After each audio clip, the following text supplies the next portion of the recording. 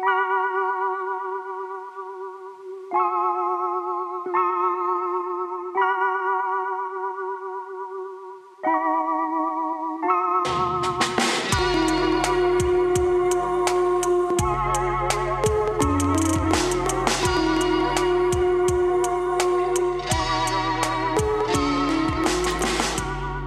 I'm Jim Irvin. Welcome along to another episode of Here's One I Made Earlier.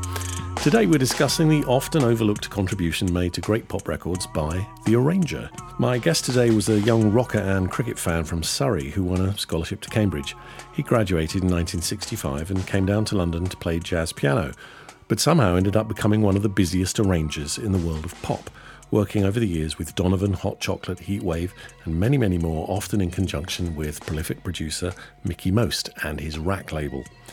In 1970, he formed a band, CCS, the Collective Consciousness Society, with a plan to marry the worlds of heavy rock and big band jazz. They enjoyed several hits, among them the track we'll be looking at in detail today, for many years the theme to Top of the Pops, my guest's bold arrangement of Led Zeppelin's Whole Lotta Love. He also worked at BBC Television on shows with Julie Felix and Bobby Gentry and the In Concert series. Then he started writing film music, initially for Ken Loach, the movies Poor Cow, Kes and The Ruling Class. And then he formed his own jazz quartet with Tony Carr, Danny Thompson and Harold McNair, and made some very highly regarded library music for KPM and Bruton Sound. If all that weren't enough, at the end of the 70s he was approached to orchestrate an experimental stage musical by two Frenchmen, which eventually turned into the phenomenon that is Les Miserables, and he's worked on 30 different versions of that show in the decades since. It's a great pleasure to welcome John Cameron. Welcome, John. Thank you. Very good to hear you. Good to hear you. Your career has gone all over the map in 50-something years, hasn't it? To what extent did you follow a plan? Were you looking to do all the things you've done, or did they all just arrive? My plan was to try to work as a musician for the next 60 years. I know I never had a plan. I did want to write movie music. I was a great fan of Quincy Jones and Lalo Schifrin and those kind of jazz type of composers. That was about the only thing that was in the game plan. Everything else just happened. Now, I suppose you were slightly influenced by the fact that both your parents were musicians, weren't they? Yeah, my dad was a fiddle player who played everything from Mozart to Stefan Grappelli. My mum was a dab hand with Fats Waller tunes. So, yeah, I grew up in a house that was always having music, which was great. What kind of music were they playing then? What were you hearing? They would play sort of popular stuff. My mum would play whatever was around at the time if she could. I remember being in a music shop when I was about 11, and I was asking for Beethoven's Opus 13, the Pathétique, and she said, "Have you got I Saw Mummy Kissing Santa Claus?" And I gave it I looked daggers at her, and then I realised that kind of every time there was a party, they set to and played, and everybody sang and they danced. And I thought that might be a good idea, so I set to try and learn. I think it was Singing the Blues, the Guy Mitchell, Tommy Steele piece. That was the start of it all. That was all where everything came from. So those were the first glimmers of rock and roll in Britain, weren't they? Sort of Tommy Steele and that kind of thing. What did that mean? Oh, absolutely. Did that mean much to you? Were you into all that when it arrived? Yeah. About a year later, I was doing holiday camp talent shows, singing "Great Balls of Fire," I think it was, and "I Go Ape." Yeah. Oh, brilliant. I sort of dab hand with the piano and vocals. Luckily, my voice broke at about 11 and a half, so I could sing it in the right pitch. Oh, wow. Your parents were all right with rock and roll then? Did they like that as well? They actually, I think they were the only parents around that actually liked rock and roll. So that was fine, yeah. No problem at all. And when did your interest in jazz begin then? Started to creep in, my late teens, and I started to listen to blues stuff and bands like Spencer Davis. I'd always listened to, Little Richard type of bands and Fats Domino. But I think it was at uni I really got hooked into Art Blakey, Mingus, Monk, Ray Charles, Train, Dizzy, Bird, the whole enchilada. I used to write history essays till 4 a.m. with John Coltrane live at the Village Vanguard. They must have loved me in the rooms adjoining. So you went up to Cambridge in 1962, didn't you? Now, yeah. You got a scholarship there. Was that a music scholarship or was it something else? No, it was an exhibition in history. Oh, okay. But the school I was at, sadly couldn't teach me A-level music. So I took the Cambridge exams specialising in history. A year and a half into it, I realised that I was playing on American bases every couple of nights a week. I was playing at the jazz club. I was working as a pro musician during the long vacation, writing string quartets, writing for the Footlights with Eric Idle. I was a musician. So I went to the master and said, do you think I could do finals in music? And he said, yes, why not? So I had a ball for a year. Just writing. I had a really, really helpful music supervisor, because I'd write pieces that were halfway between Hindemith and Charlie Mingus, kind of strange brass and woodwind pieces. And he said, well, if you took that line you got up there on the clarinet and took it down and made it the bass line, do you think that might work better? And you go, yeah, that's good. Yes, I like that. A guy called Peter Tranquil, he had actually written some stuff for the West End. So he was not precious about things. But when I went to see David Wilcox, when I had to be approved to take the course, he took one look at my portfolio and said, well, if you work terribly hard, you might get a third. So that was red rag to a bull. There's nothing like encouragement, is there? Yeah, but it was great because there was so much going on in Cambridge. I learned a huge amount.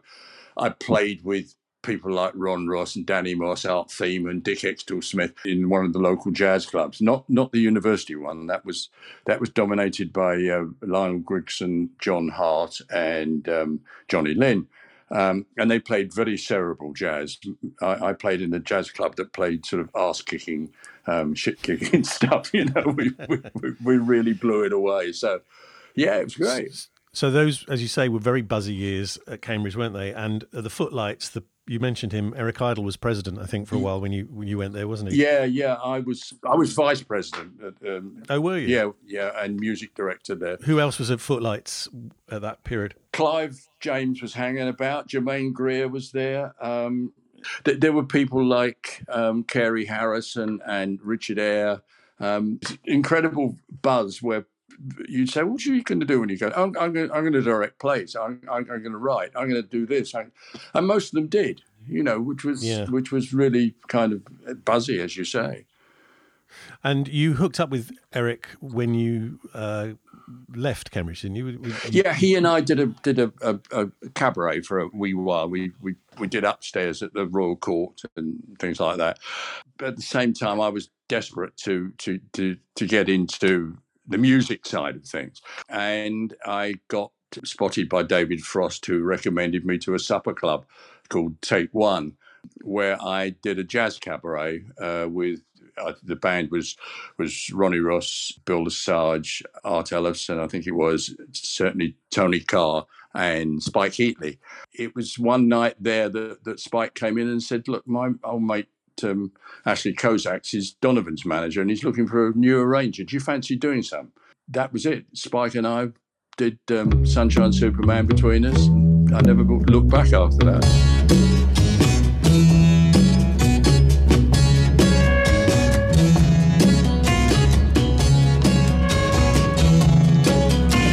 Sunshine came softly through my window today. Could have tripped out easy, but I've changed my way. It'll take time, I know it, but in a while you're gonna be mine, I know it. We'll do it in style, 'cause I've made my mind up, you're going to be mine. I'll tell you right now. What did that entail, arranging Sunshine Superman then? How did that work? Basically, Don would play us the piece and we'd think, what kind of lineup would suit this. And we talked about slide guitars.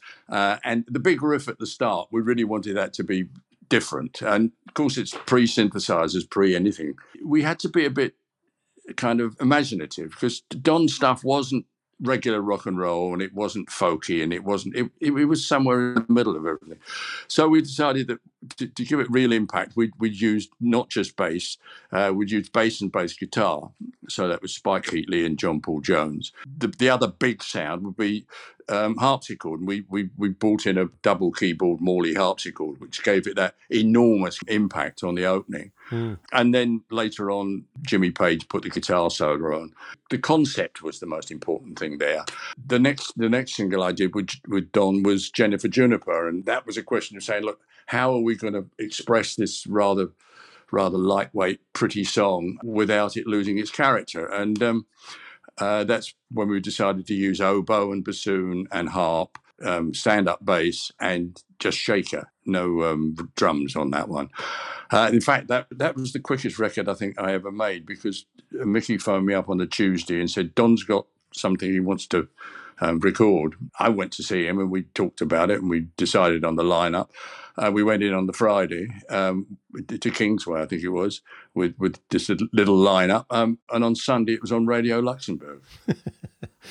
There's no hanging about, 4-month mixes and things, How much, say, did Donovan himself have in those sounds? Because you were shaping the mood of his career for a few years to come there, weren't you?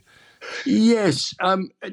He had a feeling of what he wanted, but I think a lot of it came from me having written woodwind stuff up in Cambridge and coming up with ideas. Don was always sort of ready for anything and ready to try things. It was a question of balancing between Mickey, who wanted to make sure it was as commercial as possible, and Don, who, wanted to make sure it was as artistic or as true as possible to his artistic thing.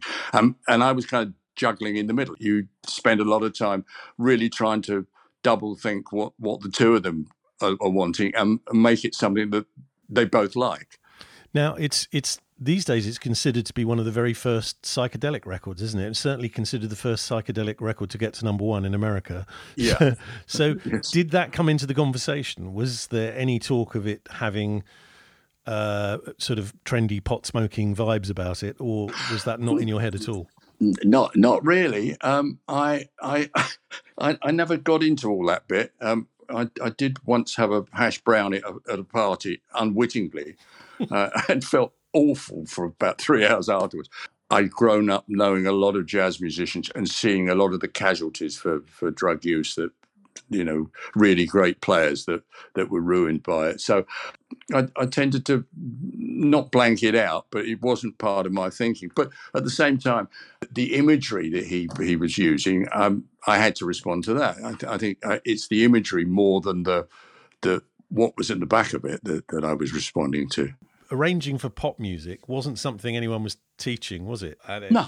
And there weren't that many people doing it, were there? So it was just a trial and error job, was it? Learning as you went.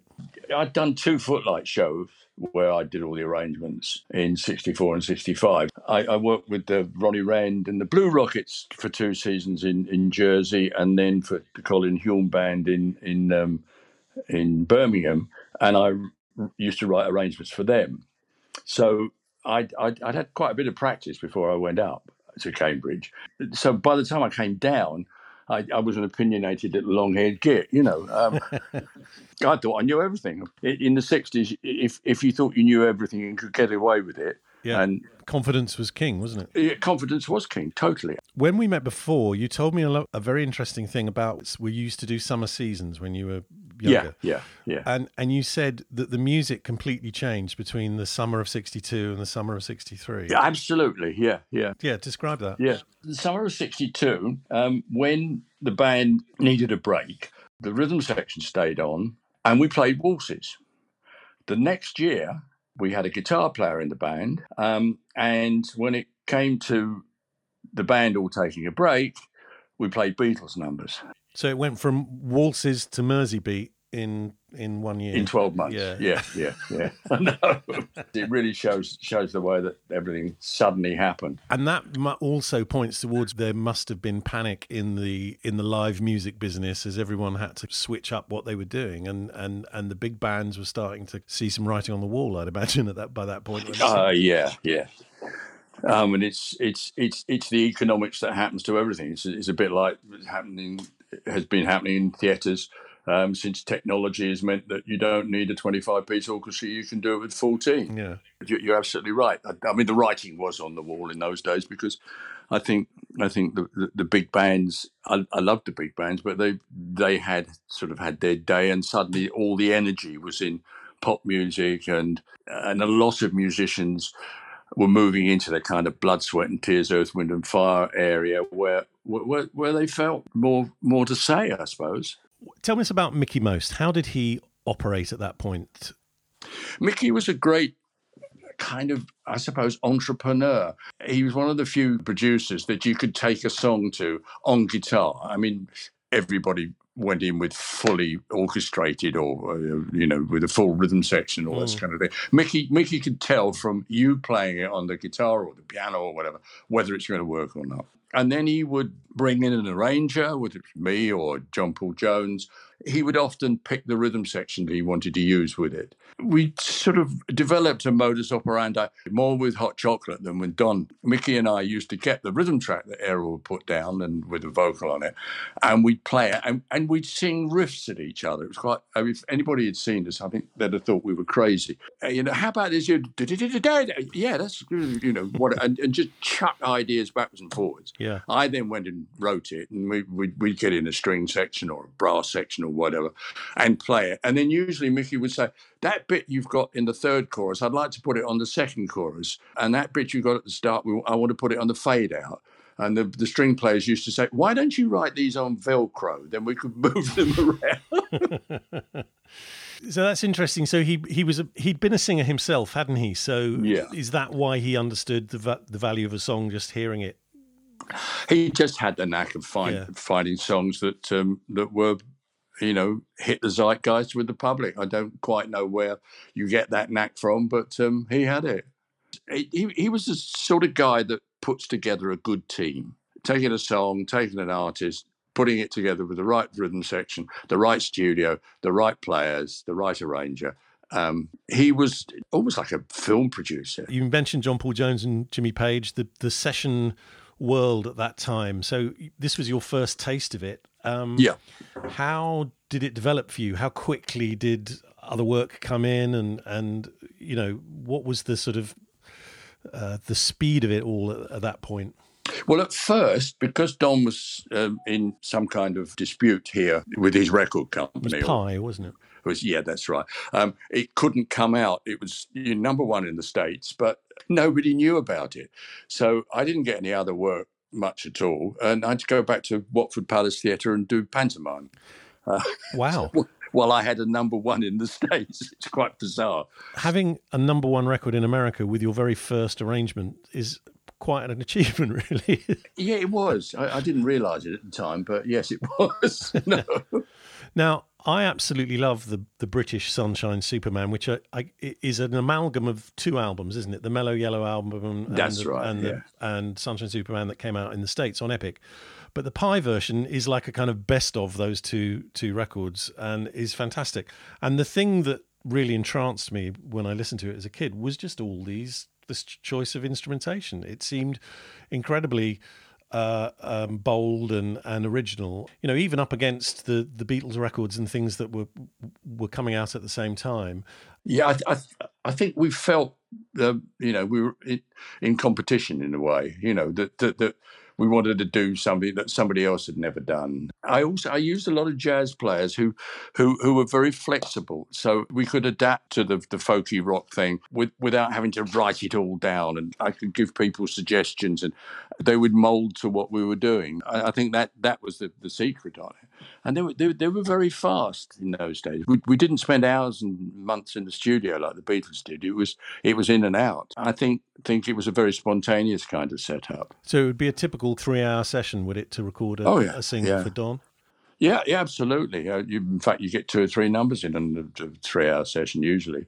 Unless it was a specific one like Jennifer Juniper. But no, Mickie didn't want to waste time and money, and You had your number one in America and you went off and did pantomime, but sometime around about here, you started doing TV stuff, didn't you? Yes. I started doing some stuff with Julie, and then Julie got approached. Julie Felix. Julie Felix, yeah.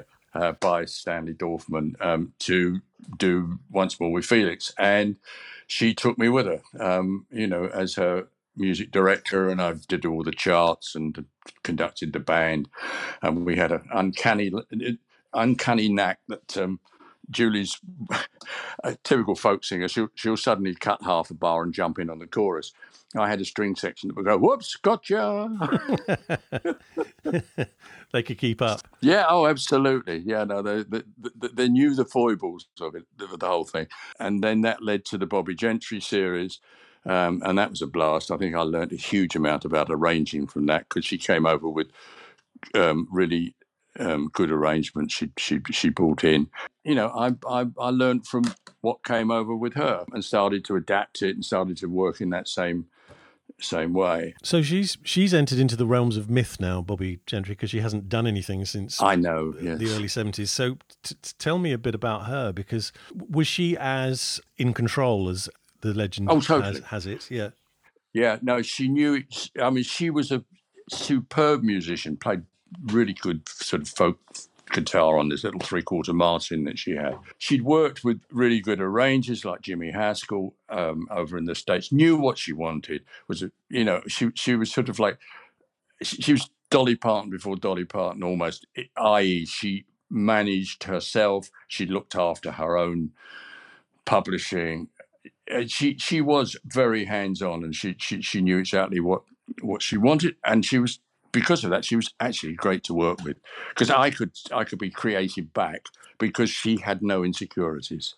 Did you not work on any of the albums? I thought your name was on. Is it I'm on Fancy? Yeah, I did do some stuff with Patchwork. Yeah. Was it Fancy? Yeah, or some Patchwork? of the Patchwork ones. Patchwork, yeah. right? Yeah. I mean, that's the thing about you, John, is that whenever I pick up a record that I like the sound of, I look on the back and inevitably your name's on there. So that's very kind of you. But it's one of those things that all through my life I went, oh, this is interesting. Who's involved in this? John Cameron. I've heard of him before. What is it? Oh, yeah, he's the guy on Sunshine Super. It just kept happening. And I mean, how many of you were there at that time? How many pop arrangers were working in the business when you were at your peak? I think, as I say, John Paul Jones was around before he became a Led Zepp. I mean, he did the arrangement on Mellow Yellow and was doing stuff for Mickey. Mike Vickers was probably the other most notable arranger, and he did a huge amount of work. I was in the studio with François Hardy, I suppose probably because of the Donovan, Julie Felix sort of thing, with Serge Gainsborough. We played the stuff down, and he said, "Oh, I don't like that flute. Take that out." And then, "Oh, I don't like that guitar line. Take that out. Oh, I don't like." And I put up with it for one number, and I think I got halfway through the second number. I said, "You don't need me. I'm going."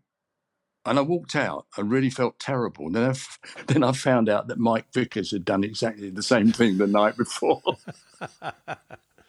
How funny. Yeah. How strange. Yeah. It was one of those things you think, why do you hire an arranger if you take everything he's written out of the piece? I had such a good working relationship with all the other guys I worked with. It was bizarre. But I suppose that's the way it was done then, wasn't it? I mean, those kind of artists would need an arranger or an orchestrator of some sort, just as a matter of course, wouldn't they? Yeah, I suppose so. And then that is the way his brain is working. He's thinking, well, yes, that doesn't fit the mood. Let's take that away. And he's left with the skeleton of something, but it's exactly what he wanted. Yeah, I suppose so. Tell me a bit more about the sort of atmosphere in the session world. When we spoke once before, you told me there used to be this troupe of string players that went everywhere on motorbikes. Is that correct? Yeah, absolutely. It's Pat Hallings. Pat was the lead violin on the filmed version of All You Need Is Love, the Beatles number. Okay. Yeah. That went out. Was it New Year's Eve or something like that? Anyway, Pat from the Bobby Gentry show onwards was my string leader, and he did everything. He had a motorbike, and so did most of his crew. So those were the people. He was on the You Sexy Thing, all the Heatwave stuff, Always and Forever, etc., etc., etc. and all my movies. So, yeah, Pat and I go back a long way. But that image of these people, they're so busy they have to cross town on motorbikes. Yeah. It was lunatic in the late 60s and early 70s. We just didn't stop working. I suppose because it was pre-synthesizers and samples and all that kind of thing, people just had to record, you know. And it was a very buoyant industry at the time. We were working on with rock bands, with folk bands, with sort of jazz outfits, and just you never quite knew from one month to the next what you were going to do, which was very exciting. CCS, the Collective Consciousness Society, was a massive 25-piece jazz rock congregation that released 3 albums and a string of hit singles between 1970 and 1973. The first of which was John's loud swinging big band arrangement of Led Zeppelin's Whole Lotta Love, a song that was less than a year old at the time, but had been a hit all around the world, though Zeppelin had refused to sanction its release on 45 in Britain. It rose to number 13 in the UK and made waves in the US too, but wasn't quite as big a hit there, as sales were split by a similar cover version recorded by sax player King Curtis. Apart from giving Whole Lotta Love a crack at the singles chart, CCS acted as a kind of joyful refuge and meeting place for the cream of contemporary British jazz and session musicians who could let their hair down during the recordings and then race to the pub in the breaks. Last one there getting the round in, apparently, which must have been cripplingly expensive considering the size of that band. A few years later, the track was selected by BBC producers as the new theme tune for Top of the Pops, and John Cameron was commissioned to re-record it for a new broadcast version. A bit of a mixed blessing, as it meant he saw no further royalties from the track during its decade as the show's theme tune. So tell me how you got the idea for CCS. By 1970, with all these folkies, which were lovely, I mean, and I loved working with Julie and with Bobby and all the other sort of related acts that we got involved in. But my kind of psyche was crying out to do something that was in your face, hard-nosed jazz funk in character. I wasn't sure what, but I saw the Don Ellis Band at Ronnie's, which was a big brass section, double rhythm section, playing impossible time signatures. They said, we're going to play this number in 13, and he counted it in. It was like 1, 2, 3, 4, 5, 6, 7, 8, 9, 10, 11, 12, 13. Pow!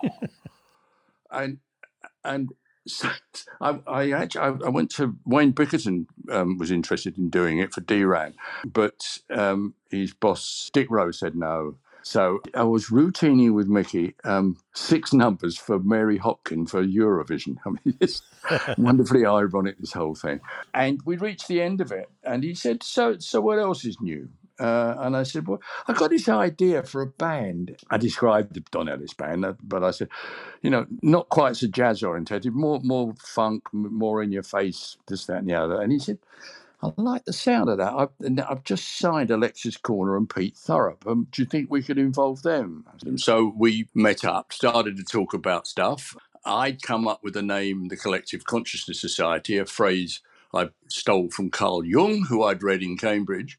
And the more we talked about it, it chimed in with what Alexis and Pete felt about music, because it was an attempt to fuse all the different things that had affected us, starting with jazz, bop, funk, blues, folk, flamenco. There's a piece on it called Dos Cantos, which is very much in the vibe of Lorca and Duende and all that kind of wonderful flamenco stuff. It was also an attempt to free up musicians. Yeah. So first on recordings, then on TV and movies, I'd been using jazz musicians with perhaps not such rigid discipline, but with an ability to interpret, improvise, reinterpret. Harold McNair, Ron Ross, Tony Coe, Danny Moss, Les Condon, Spike Heatley, Tony Carden, Danny Thompson. On the CCS sessions, there was a feeling of freedom. We tried different solos, different sounds, different ways of playing, and the arrangements were not regular big band charts with loads of chordal passages. They were much more contrapuntal, with trumpet lines freewheeling around trombone figures, trading riffs with the saxophones, very much like an enlarged Charlie Mingus band, but all over a driving double rhythm section. Alan Parker on guitar, Herbie and Spike on bass guitar and bass, Barry Morgan and Tony Carr on drums, and either Bill Lesage or Jim Lawless on percussion. And I played keyboards, usually a Wurlitzer piano played through a massive Leslie speaker. So knowing you had that kind of all-star lineup at your disposal, how did you go about selecting the material for the record then? The material on the album, we went for all kinds of things, like Boom Boom, which was the double A side with Whole Lotta Love, the John Lee Hooker song, Wade in the Water, which was on a Johnny Griffin Big Soul Band record, but I put it into 7 and 13. Living in the Past, which we actually speeded up because we felt it needed more drive, and some numbers that I wrote that like Dos Cantos, the Spanish type thing, and a couple of songs that Pete and Alexis wrote that we hoped would reflect this kind of all-embracing musical vision, if you like.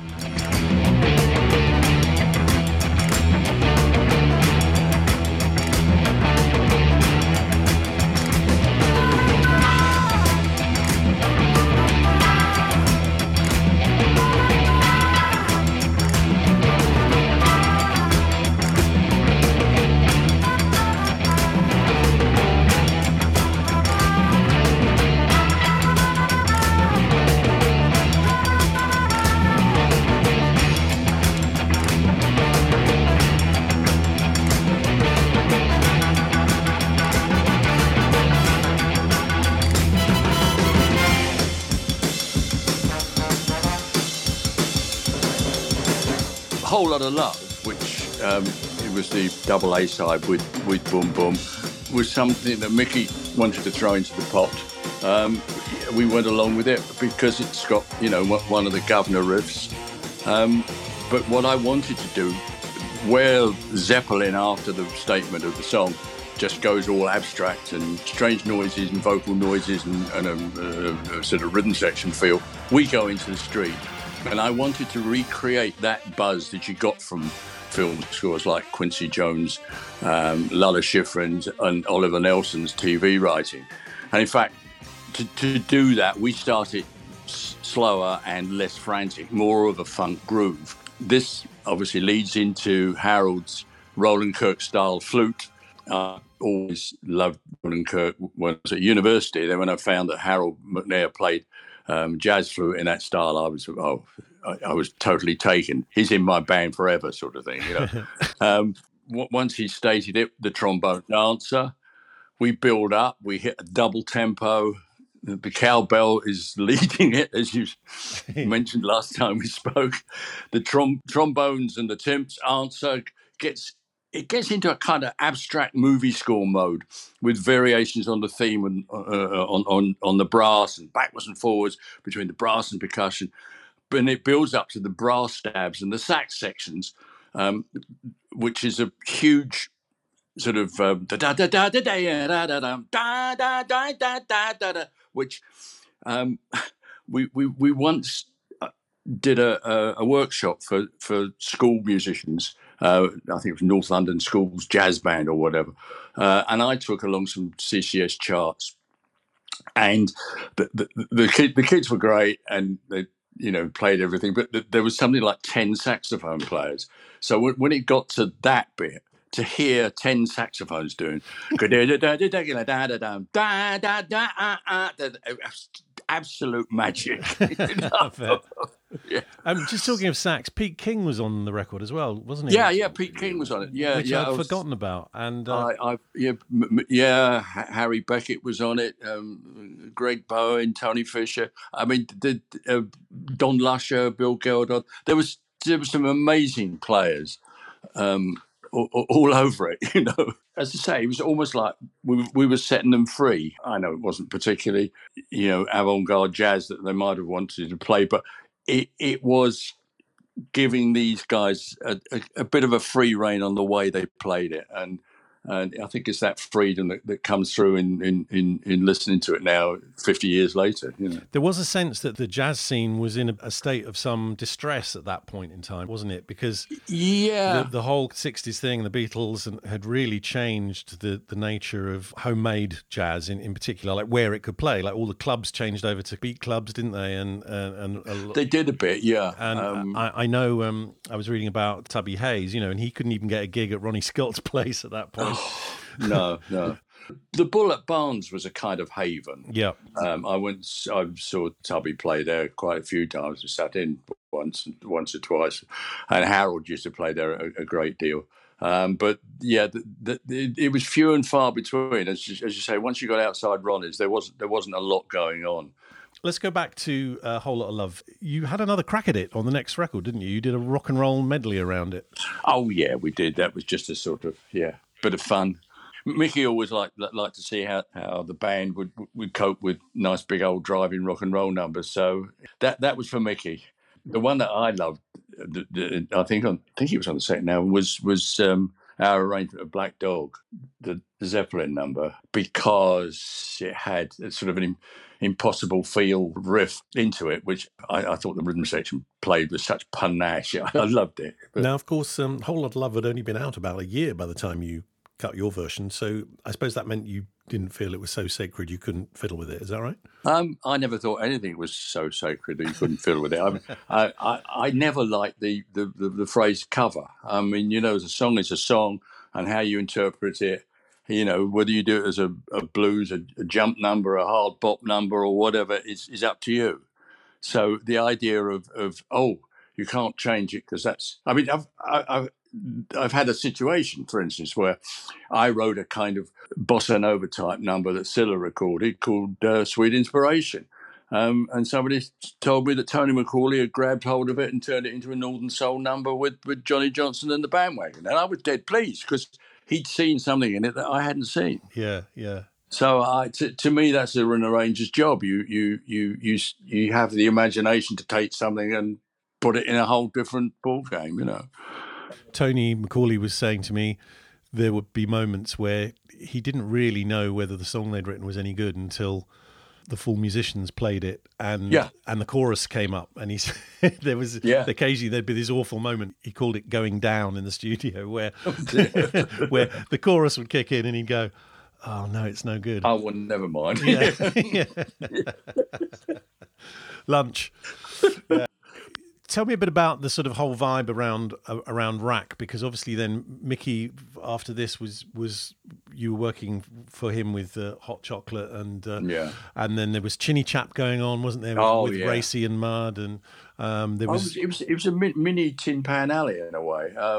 He had these little teams working. I mean, Rack, when we did the early Donovan stuff, everything was either done at sort of Kingsway Studios or EMI 3 or 2. And then Mickey got this mobile. I forget who bought it from, which was fine. But I used to get a phone call on a Sunday afternoon. "I'm bored. Will you come and do some overdubs?" So I'd drive over to his place in Totteridge, and we'd sit outside, very expensive house with a mobile sitting outside. Playing in synthesizer parts and God knows what else. That drove him into buying and building Rack Studios. When you were working with Hot Chocolate, that was just a natural progression, was it? Mickey said, I've signed this band and can you get involved? Yeah. Emmeline was the first one I did with him. Yeah. I think he felt by then I'd proved my funk chops, if you like, and come in and have a listen to these guys. I can't count the number of singles that we did together in about 3 or 4 albums, which is great. And it was nice because Errol was such a joy to work with. He just was the nicest guy in the world. How did it work? Would they sort of record a rhythm section, or and so you weren't necessarily telling them what to play on the guitar, but you were adding stuff to what the basic stuff that they'd done. No, Harvey, the guitar player, was very inventive. He would often come up with a nice riff that I would develop and put on the strings or whatever, They would put the rhythm section together. They would do a full recording or just a demo? What would you be arranging? No, from? this would be a rhythm section ready to use, because we would then work on top of it. Yep. We discussed, do we put strings on this one or should we just put brass on? And I would quite often decorate it a little with, I had an ARP 2600 synthesizer I had specially chopped and amended to give me wonderful big bass end sounds. And we used to put bottom end into the track. A lot of those Hot Chocolate records, if you listen to the kind of the one on it, it's got a huge depth to it. Now that was synthesizer overdubs and little kind of pickups of bass figures that we wanted to just accentuate. So that's almost just like kind of highlighting things. And then of course, we'd go in with the string section, and I always remember Mickey on You Sexy Thing saying, "Play it with a smile on your face, guys," and they did. Tell us something about Put Your Love in Me then, because that's a favourite of mine and is, I think, a famously peculiar choice for a single. It's like 5 minutes long. It's very slow. It's very, I know, spooky. What was the thinking behind that one? I'm not sure. This was part of the album that we did with the GX1, which was this massive synthesizer. It was a prototype that Yamaha built basically to experiment with certain things. Keith Emerson had one, Stevie Wonder had one, and we had one. Some of the characteristics and some of the things it could do never made it onto the one you buy and stick in your front room. The start of Everyone's a Winner, the keyboard that goes da, that's me with the keyboard actually vibrating it to the left. There's never been a keyboard that does this, but it gave you this amazing kind of control it yourself vibrato feel. You could wobble the whole keyboard, could you? Yeah, right, just by doing that. What we did with that whole album was we started off with the GX1 and built up the sound design, if you like, with it. All those big phasey quasi string sounds, that's all on the GX1, and then added real strings to it to just give it the life and the bit in the middle where it suddenly goes that was real strings. It was very much built up in the studio with Mickey and then added to with the live musicians. But I remember sitting there and actually having to have a conversation with this large machine, because it gets terribly lonely when you're out there for 3 hours at a time with all this technology. Now, that was the synthesizer that Stevie Wonder used on Songs in the Key of Life, wasn't it? It probably was, yes. Yeah, so it's got those fantastic Pastime Paradise string sounds. Yeah. And in those days, that was state of the art. Everyone thought that was real strings, didn't they, when they first heard it? It had an authenticity to it, which we would sort of marvel at now. We couldn't believe that people thought that was real. But I know. At one point, people thought, wow, you're never going to get any better than this. I know. Now, I bought a Selena string machine, and I used to say, always like real strings, it comes in late. Yeah. Not my string players, but most string players always used to. So you ended up writing film scores as well, didn't you? For Ken Loach, Poor Cow, The Ruling Class, Kes. How did that come about? How did you get involved in writing for film? I had no idea how to write film music. When I got asked to do Poor Cow in the studio, who's actually going to score it? And Don points to me and says, he is. Okay, can you get it ready for a week tomorrow? Because that's when we're dubbing it. Yes, I said. Bullshit. Rushed home and phoned up Elizabeth Lutchins, who did horror films for Hammer. She was like a contemporary music writer. Her music kind of went. I know her stuff. She's great. It's some amazing stuff. And I phoned her up because I had met her through my dad. Her aunt taught my dad fiddle. So I phoned her up. I said, Elizabeth, how do you write film music? So she gave me a quick 10-minute over the phone, made some notes. We spotted it on the Thursday. I got the timings on the Friday. I was playing rugby on the Saturday. So I wrote it on the Sunday. It was copied on the Monday. We recorded it Tuesday, straight to film, of course. And it was dubbed on Wednesday. And then I found out that it's actually quite complicated writing film music. Your KPM music and stuff you did with Bruton as well is trendy again, isn't it? So So I gather. those albums get reissued. Tell me about making that stuff. Were you invited to do it, or was that something you sought to do because you knew the money was good? Or I got into it because the song publisher who published If I Thought You'd Ever Change Your Mind and Sweet Inspiration and a few other things was Jimmy Phillips at Peter Morris Music, which was allied with KPM in Denmark Street. Now, part of their setup was Jimmy Phillips' son, Robin Phillips, who ran KPM Library Music. And at first, I have to admit, I was a bit sniffy about library music. In the early 60s, it was elevator music, it was mood music, you know. Robin kind of got hold of it, and with writers like Keith Mansfield, and I think Hawke was there, Alan Hawkshaw and Brian Bennett were around at the time, started to drag it kicking and screaming into the 1960s and make it much more relevant. It's about the time when Keith wrote things like the Mash of the Day theme, you know, the stuff that is still around now. And I thought, well, actually, this sounds like, you know, it's starting to be much more interesting. And I started to work with them round about the time we were doing CCS. And what I used to do is go to Robin and say, look, we just got this album out called, you know, CCS album. Everybody's going to want a big band library music. So rather than them ripping us off, why don't we rip ourselves off, if you like? Yes. You know? Why don't we do the big band library music? So we did, and we did stuff with Tony Carr and Harold and Danny, jazz rock stuff, African ethnic music, but funky, if you like. Sort of Afro rock, wasn't it? Afro, that's right. Afro rock was one of them. Or sometimes I'd say, look, I've just done this movie score out in Germany, which was all spies and this kind of thing. How about we do some spy library music?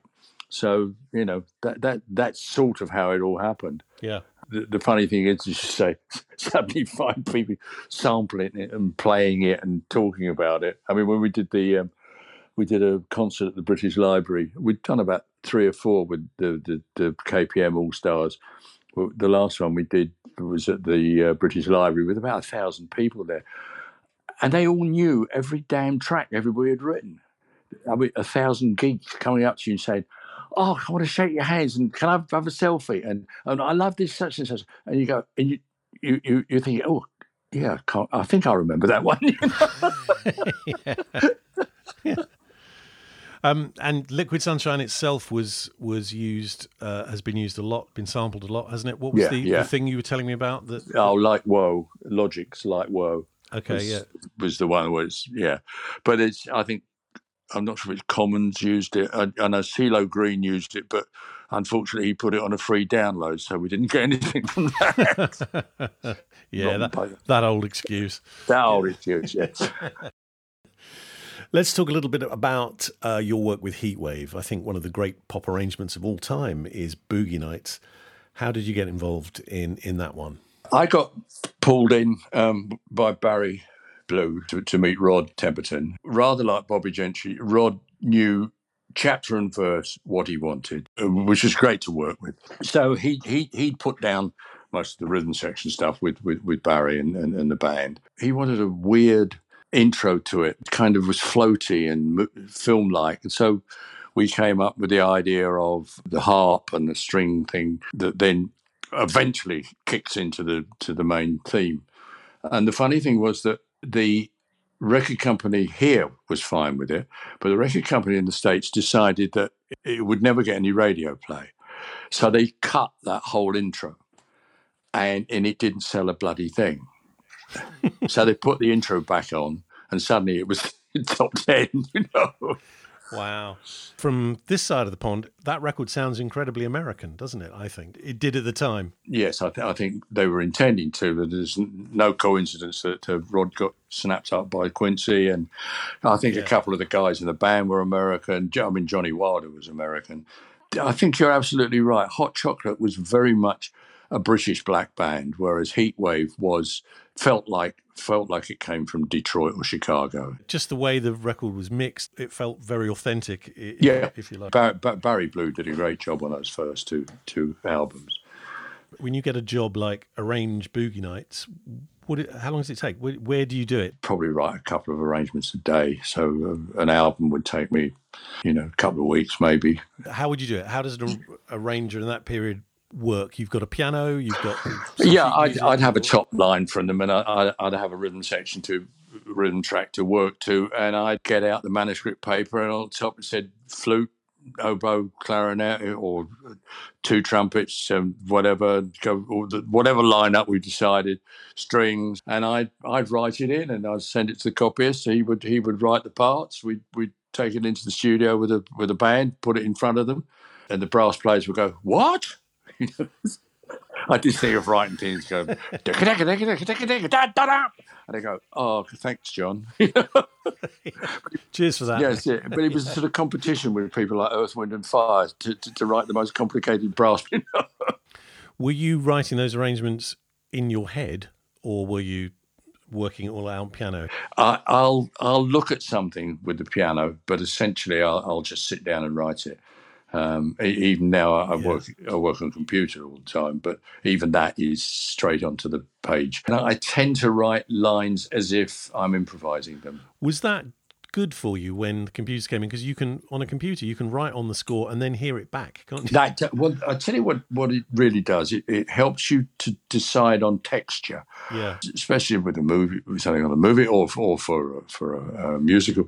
You can put it up there and you think, yeah, it's a bit too dense, or it needs more bottom end, or you can try things. You think, I wonder what would happen if, and so you write a line and you put it on the computer and you play it back and go, yeah, but it does give you another tool in your armory. It's very useful. If you're used by the technology, you just sort of play it in and hope for the best. You're not getting the most out of it. If you can use the technology and still be musical, it's a fabulous tool. Tell us a bit, before we go, about Les Miserables. How did that come about? Mickey's sub-publisher in Paris was Alain Boublil. And Alain had said to Mickey, we've got this concept. We want an arranger who has a cinematic feel, but has also worked in rock and pop and whatever. It has to be contemporary. And so I got on a plane to Paris, and I sat with them, and they played me everything on a cassette. Claude Michel murdering pianos and impersonating the whole of Paris. All in French, of course. This is 1979, and I got on the plane, and I remember thinking, I think I said yes. But the children need shoes. We'll give it a go. Yeah. But as I sort of drove up and down St Albans with the cassette in the car, this realization came over me that, yeah, this is real French bullshit, but it's great French bullshit. If you're going to have something that is like unashamedly as dramatic as this, whoa, come on, let's go with it, And we then planned to make a concept album, which we were going to make in London and in Paris. And in fact, I worked out two budgets, one with about a 40-piece orchestra where we could do it in a comfortable style, and one with about a 60-odd piece where we'd really have to shift like hell to do it. And they said, well, which one would you prefer? And I said, I'll go for the 60-piece because I'd worked a lot of stuff in the States, and I was very used to cutting the cloth right down to the very last inch of the session, if you like. And I said, we'll go for the 60 one. We'll go like hell on it. And we did. The album was very successful over there. And from that, we did the production at the Palais de Sport, which was a boxing arena, a 4,500 seater, which they sold out for 100 performances. They even sold the seats you couldn't see from. But it had to come off because it was being followed by the Russian state circus in this huge arena. So it kind of died and never went anywhere until the story is that Cameron found it in a record shop, the album in Paris, took it home and liked it, and he said to me, what do you think of this Les Mis thing? And I said, well, I think it's potentially, as it could be as big as West Side Story. It's got that sort of breadth to it. I wish I'd have put money on it, And next thing I know, Trevor Nunn's got involved, John Caird, the whole RSC team with John Napier, David Hersey. The whole machine started to go. The funny thing is that on opening night, you've probably heard the story, but we didn't get that good reviews. And in fact, they were all sitting with the De Winters people, the publicity people, apparently having the sort of a bit of a wake of a lunch after the reviews had come out. And somebody came in and said, I've got the box office figures. And we were absolutely flooded with box office. So suddenly it was a hit, whatever the paper said. Wow. And so that was just word of mouth, was it? That was just everyone? Yeah. We'd had a couple of weeks of previews. Had a couple of weeks of previews. On the very first preview, I was up on the sound desk with Maddie, the sound operator, and she was still learning the show. We hadn't really done it all that many times for her to learn the show. So I was there saying, French horn's coming in here and look out for the flute and all that sort of thing.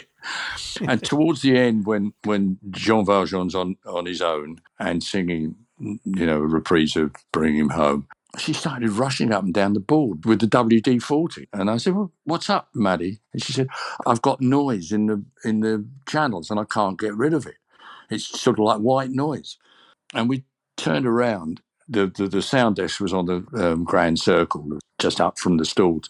And we realised that what it was the entire audience was sniffing into their handkerchiefs. And there's this white noise. And we thought, we've done something right here,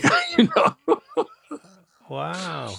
That's so, yeah, that was an amazing kind of, okay. And WD-40 didn't help. The WD-40 didn't help.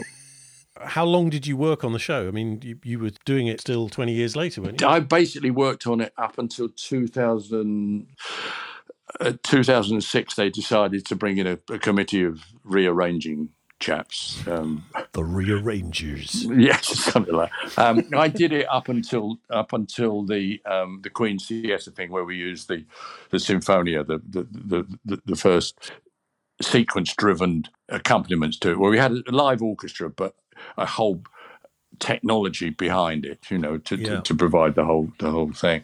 And then, and as I say, they decided to rearrange it. And funnily enough, they did a lot of rearrangements that the public didn't like, so they ended up putting a lot of it back. So, John, would you recommend a career in music to everyone? If you want to do it. I think it's one of those. We have people for work experience who say, should I go into the music business? And you go, if you're asking the question, no. If you say to me, I'm going into the music business, great, do it.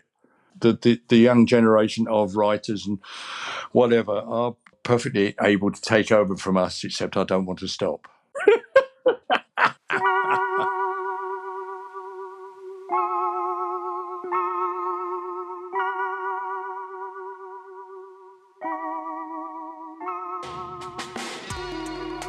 Well, we've torn up the format a bit with this episode, gone on a lot longer than usual, but what the hell, it's my show, and I thought you'd enjoy an extended wander through John's fascinating career. If you did, please remember to rate the show, like or comment if you can, wherever you get your podcasts, as all those interactions help us get seen by other potential listeners. And if you're on Spotify, go and have a look under Here's One I Made Earlier, John Cameron, for a playlist of some of John's greatest hits. That's it for Season 1, but we'll be back later in the year, so please subscribe so that you don't miss our next series of encounters with some esteemed musical creators. Until then, bye-bye.